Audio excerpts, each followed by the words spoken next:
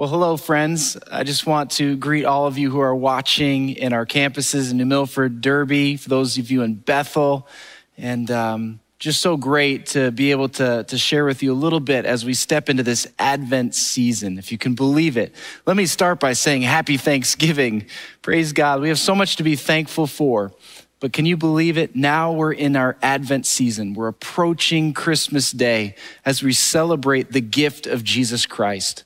And I just quickly wanted to set up our new sermon series that we're calling What a Name.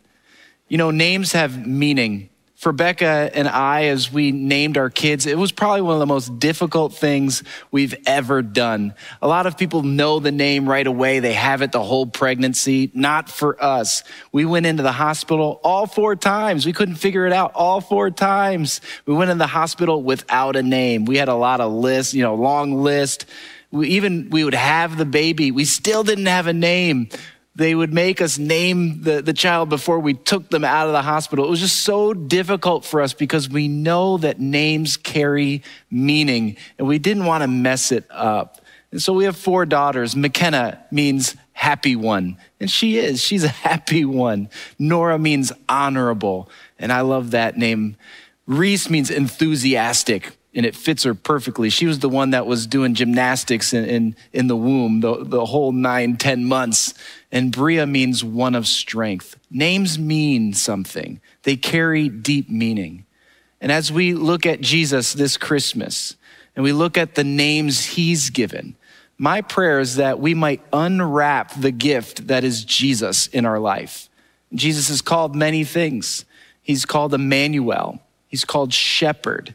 He's called the one who saves.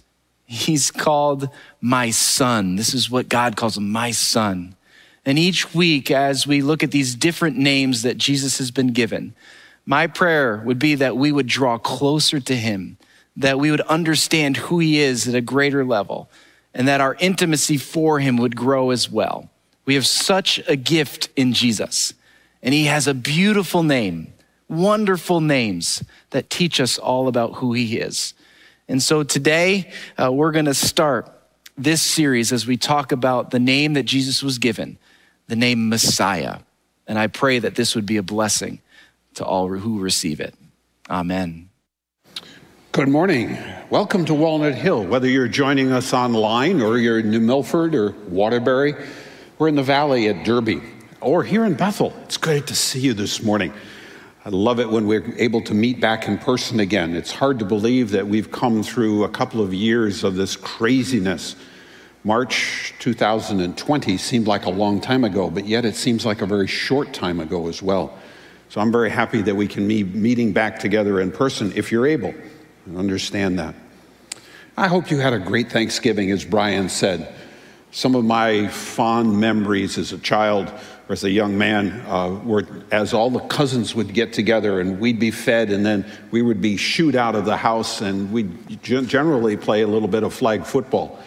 And there was a lot of horseplay, and I remember at least one broken arm during that time, not mine, but it was good memories. Good morning. My name is Clay Norman.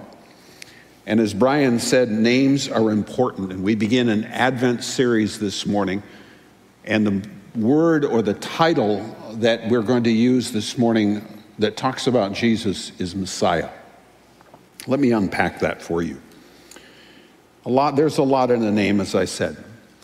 My paternal grandfather was immigrated to this country in the late 1800s. And before he left Sweden, he was in the Swedish Army. And at some point in the Army, apparently the drill sergeants, there were too many Johnsons and Johanssons, that they told my paternal grandfather he had to change his name. Why he chose Norman, I don't know. But he did, and I carry that name today, and I'm very glad for that. I like the name. When I was born, my parents named me Clayton. That's my given name. I go by Clay. But my Clayton was the given name. And I have asked my parents when they were alive several times, why did you name me Clayton? It doesn't mean very much. Actually, it's a English place name that means a town built of clay. Not really significant. But at the time, when I was born, there was a gospel songwriter named Norman Clayton, and my parents liked him. And I think that's where I ended up getting my name from. Babies get names, as Brian described. Even in Scripture, we find that babies are named, and the child is named. And many times, in some cultures in the world today, and even in olden times, a baby would receive two names. One when they were born, and that would generally be a descriptive name for the baby. Beautiful, chubby, hairy, whatever it happened to be. They would then receive a name later in life, or not too late, sometimes 40 to 60 days later, in which that would become their legal name. And that name many times would express hope for the future. And a lot of times it was not the family that, or the parents that named, it would be a very elderly or matriarch or patriarch of the family, or an authority figure who gave the name. And within the Bible, we see that happening very often, where God intercedes and intervenes in the life of many people and gives the name of the child before when the child is to be born. And those names become significant.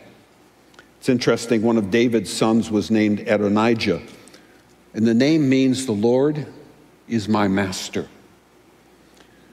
There's one name that appears just in a couple of sentences in the Jewish scriptures, the Old Testament, and that's the name Jabez. And if you know anything about Jabez, his name means born in pain. How'd you like to be a middle school student with that name? No, thank you. Hosea was one of the prophets. We call him a minor prophet. Minor because the length of his book was short. He had 3 children. God chose the name for each of those children because they were significant in the life of Hosea as he prophesied against the apostasy, against the turning away from God that Israel experienced. And one of those children was named Lo-Ami, which means not my people. It was a name that was given to that child because God wanted Israel to know that they were no longer his people because of their sin. Today we live in a world that doesn't normally accept or doesn't expect names like that. We get our name in a different way.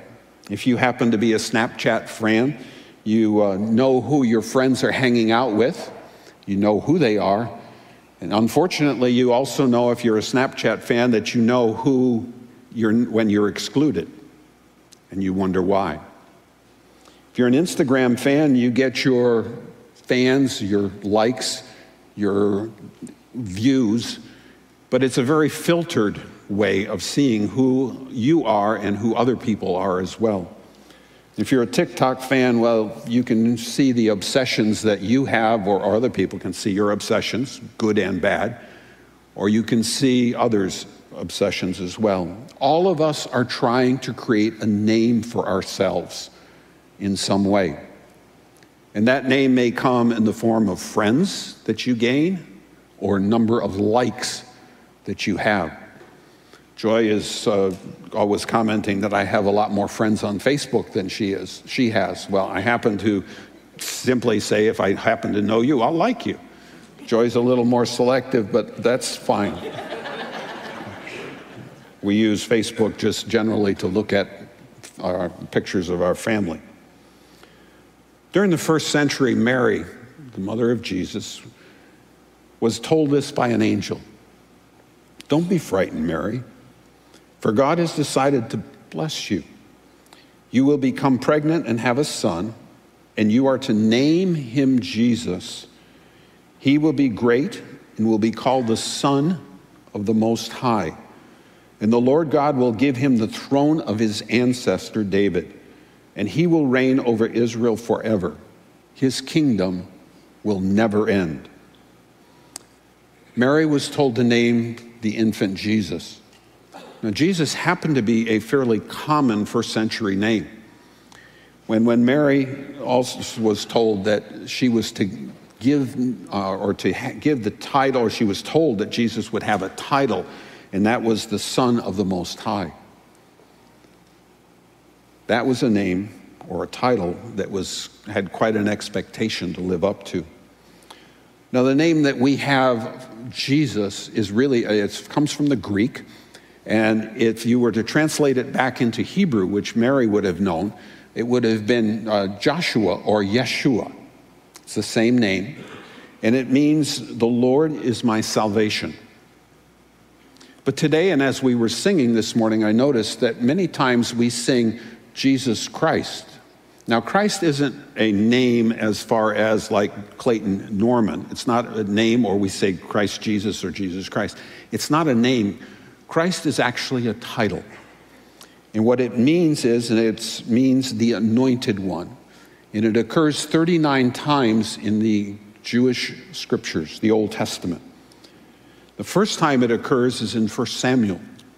Hannah is a woman who is married to a gentleman named Elkanah.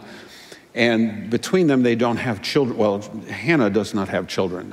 Elkanah has two wives. And his other wife is bearing children, and Hannah is desperate to have a child. And she pleads with God for a child, and God grants her request, and a child is born. We know that child by the name Samuel. When Hannah takes Samuel to the temple to leave with Eli, because she had promised God that when the child was born, if the child was born, that she would dedicate this child to the Lord, she sings a song, or it's kind of a song prayer.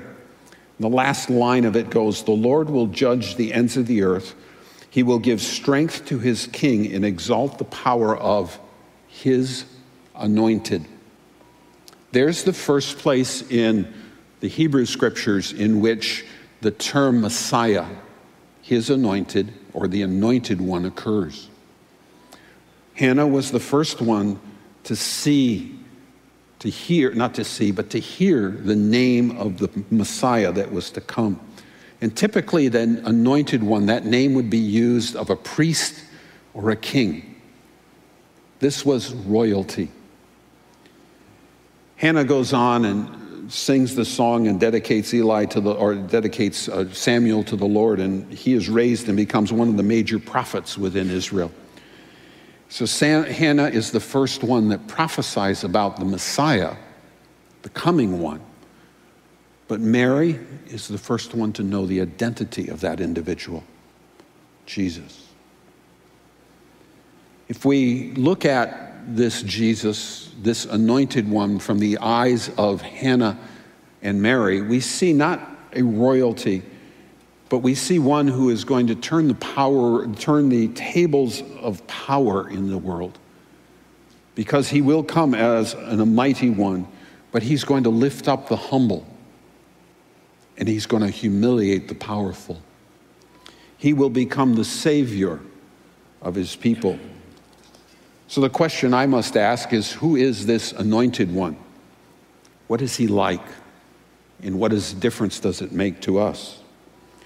Well, we know from the story of Christmas that this anointed one, this Messiah, was born in poverty. He was not wrapped in royal clothes as a royal person, as a king, as a royalty should have been. He was wrapped in swaddling clothes. He was not laid in a royal bed. He was laid in a borrowed manger, the trough out of which animals feed. He was the first people to come to see him were not high officials, but shepherds, some despised people within the culture of that time. When we read through the Christmas story, we know that there was no room in the inn, and I wish I had time to talk about what that really means. It's exciting.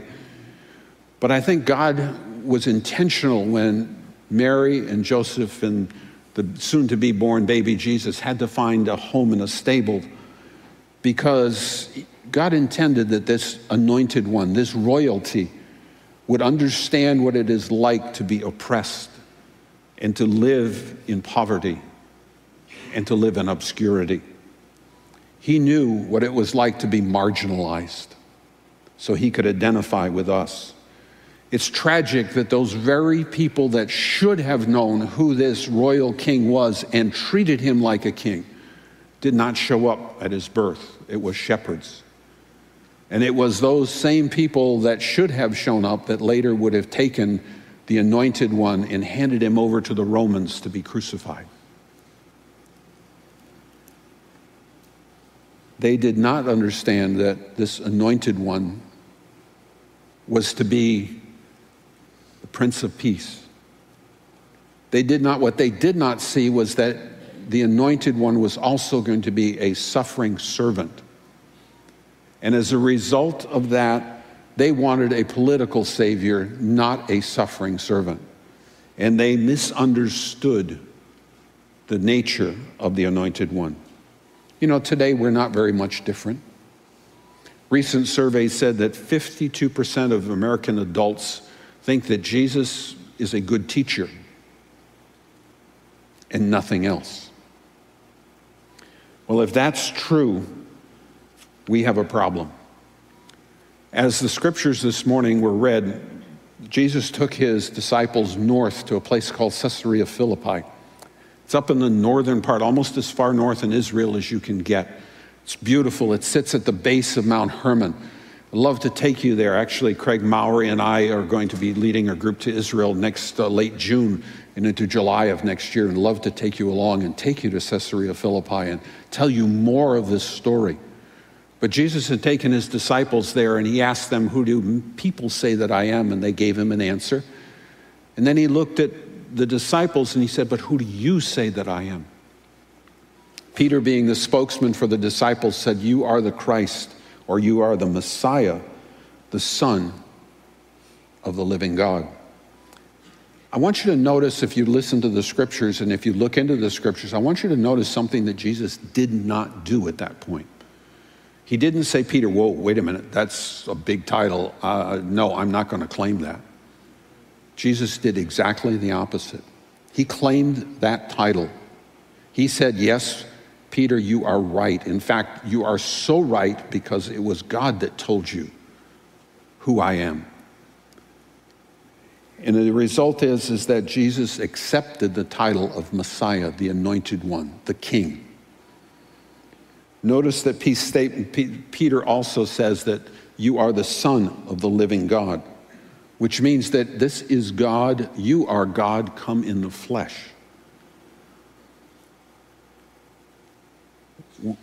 Jesus was accepting what Peter said of him. And I want you to understand that what Peter said was very true.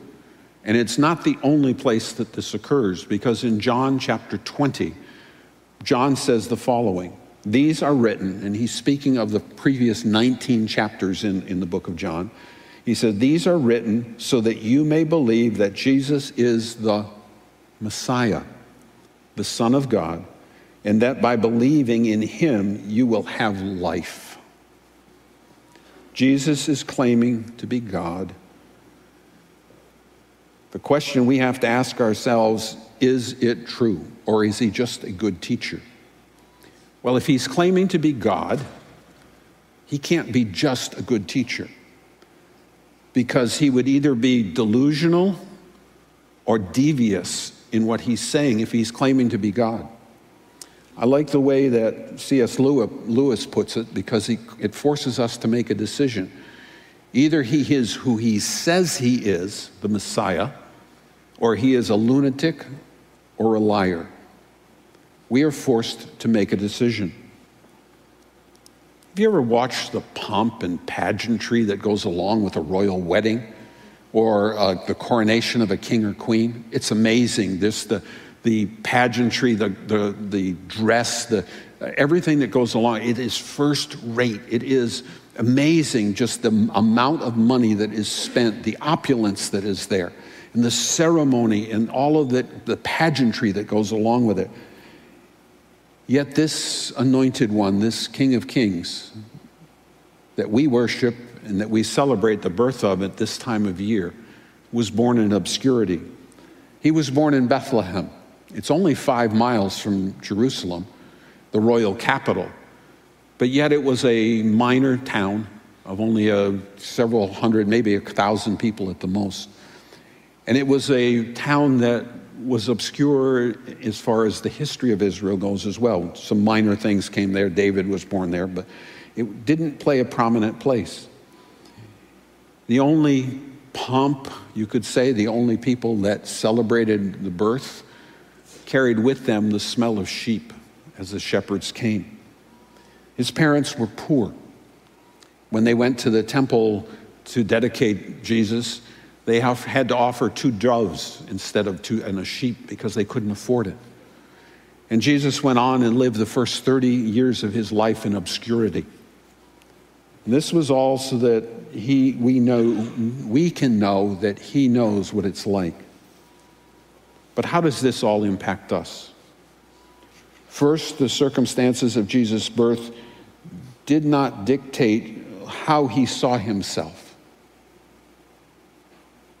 So he can see us as we are. I love the song, and I'm not going to be able to quote it. As I was sitting there worshiping and singing with it, that he knows he can take even the baggage that we carry and make it beautiful. Because he carried baggage as well. Not the baggage of sin, but the baggage of being in obscurity. The baggage of having grown up and being misunderstood. He focused constantly on who he was, the Son of God, not on the circumstances that he found himself in or the unsettling situations that he found himself in. He kept his eyes focused, and the end result was that God gave him courage in the same way that he can give you and I courage as we keep our eyes on the Anointed One. It's fascinating to me as I read through the Gospel of John, there's a number of statements that Jesus makes about himself because he, secondly, is a dividing line. He claims to be the bread of life. During the first century, bread was the staple that most people ate. It was the poor people, barley was the poor people's bread. And it was most of what they ate. But in claiming to be the bread of life, Jesus was claiming to be the sustenance, the what we need in our spiritual lives. He claimed to be the good shepherd. This Messiah who was born in a sheepfold is really the anointed one who wants to lead us in a good way to where he wants us to go. He claimed to be the light of the world. He is our guide during dark times, and we all face those dark times from time to time. He goes on and he says he is the door to the sheepfold. He's our protector. He's the resurrection and the life. He's the only one who has the power over death. He claims to be the true vine, and it's only when we're abiding in him, when we're connected to the vine, that that his life can flow through us. He claims to be the way, the truth, and the life. He is the one that has the true knowledge and the true understanding of who God is. Third, he is royalty. And as royalty, we would expect, King Charles now, I don't think he understands what it may be like to live from paycheck to paycheck. He doesn't understand what it's like to eat beans and rice one night and rice and beans the next night, and then beans and rice again. But Jesus did. As royalty, he was born, as I mentioned, in obscurity. He grew up in poverty. He was a nobody. He was marginalized. And I know what that feels like. In second and third grade on the playground, I was always picked last. And that stung. And Jesus knows what that's like. That's what it means to be the anointed one. Fourth, Jesus never used his title, the anointed one and Messiah, to his advantage. He never used it as a weapon. In the same way that we shouldn't use who we are as a weapon against other people. Paul, in a passage in Philippians, the 2nd chapter, makes this incredible statement about Jesus. He says, you must have the same attitude that Christ, there's that word Messiah, the anointed one, Christ Jesus had. Though he was God, he did not think of equality with God as something to cling to. Instead, he gave up his divine privileges. He took the humble position of a slave, and he was born as a human being. When he appeared in human form, he humbled himself in obedience to God and died a criminal's death on a cross. He was born a king, the anointed one, yet he lived in a way that helped us and provided for us not only our salvation, but walks with us day by day today as well. And finally, we must understand that this position of anointed one must be viewed from God's perspective. Remember that passage that we talked about up in Caesarea Philippi, where Peter says, "You're the Messiah, the Son of the living God"? Shortly afterwards, Jesus begins to tell his disciples, he said, "You're right about who I am, but this is what's going to happen to me. We're going to head to Jerusalem, and what I'm going to do when I get, or what's going to happen to me when I get there, is that I'm going to be arrested, beaten, crucified, and buried." Peter grabs him and takes him aside and says, "Wait a minute, that's so new. Whoa, that's not what I'm thinking about." And Jesus tells Peter, he says, "Get behind me, Satan. You don't understand." Peter was looking at it from a human perspective. He did not understand what God had as intended, in that Jesus, as the anointed one, the royal king, was going to have to suffer and die as the suffering servant. Judas didn't get it either. By the time they got to Jerusalem, Judas had been watching what was happening in Jesus' life and saw this unfolding, what he thought was a tragedy, and went to the religious rulers and ratted Jesus out. Peter eventually got it, because we know from the book of Acts that he finally understood after he humbled himself and came back to God and asked for forgiveness, and God in Jesus restored him. Peter understood from God's perspective what had happened. Unfortunately, Judas never did. Today, the birth of the Messiah demands a decision that each of us have to make, and I have to make as well. Is he going to be the Messiah, the King, the anointed one in my life, in all ways, at all times? Is he going to be in yours as well? You see, this anointed one wants to live in your life. And I can't think of a better present for him this Christmas season than if you do not know him, if you were to tell him, "I surrender to you, and you can become the anointed one, the king in my life." I can't think of a better present for him. You see, when that happens, we give him command of our lives to him. We give him respect. Many of you, some of you may know that I spent 33 years flying airplanes for a living. The last 21 years of my life, or my aviation career, were spent with a major airline. And as most pilots for a major airline, you start as what's called a co-pilot. I had three stripes on my sleeve, which was the symbol of my authority. After about a dozen years, I upgraded to captain. And when you become a captain, you put on a fourth stripe. And your hat, which is the symbol of your authority, has a lot of what we call scrambled eggs on the brim of your hat.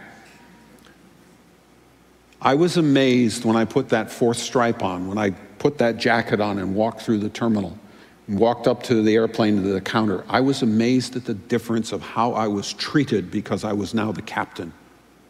That was the respect that my position carried with it. I wonder today if you have that same respect. Allow Jesus in your life to carry that same authority that he wants, because he is the anointed one, the Messiah.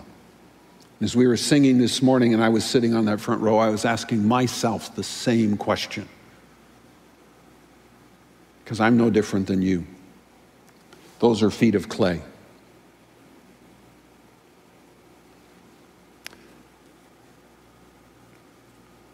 Matthew begins his gospel with a list of Jesus' ancestors. The one thing he wants to prove out of listing those group of people, it's quite a long list, that Jesus was royalty. Does he hold the authority in my life, in your life? Does he carry the respect in your life, in my life, that he should? He wants to be the captain. He wants to be the anointed one, the Messiah. Will you let him? Will I let him? As the worship team comes, let me close in a word of prayer. Father, we come to you this morning and we want to say thank you. Thank you that it was your Son who came in poverty, in obscurity, as the anointed one, so that he would understand what it's like to be eating beans and rice, and then rice and beans, so that he would understand what it is like to be shunned, to be snubbed, so that we can have a Savior who identifies with us. So thank you, Father, that you have allowed him to come as the anointed one, the royalty that he is, and as he eventually will show his kingship, we pray that we would follow him in everything we do and say. We would give him the respect that is due him, because he is Messiah. Amen.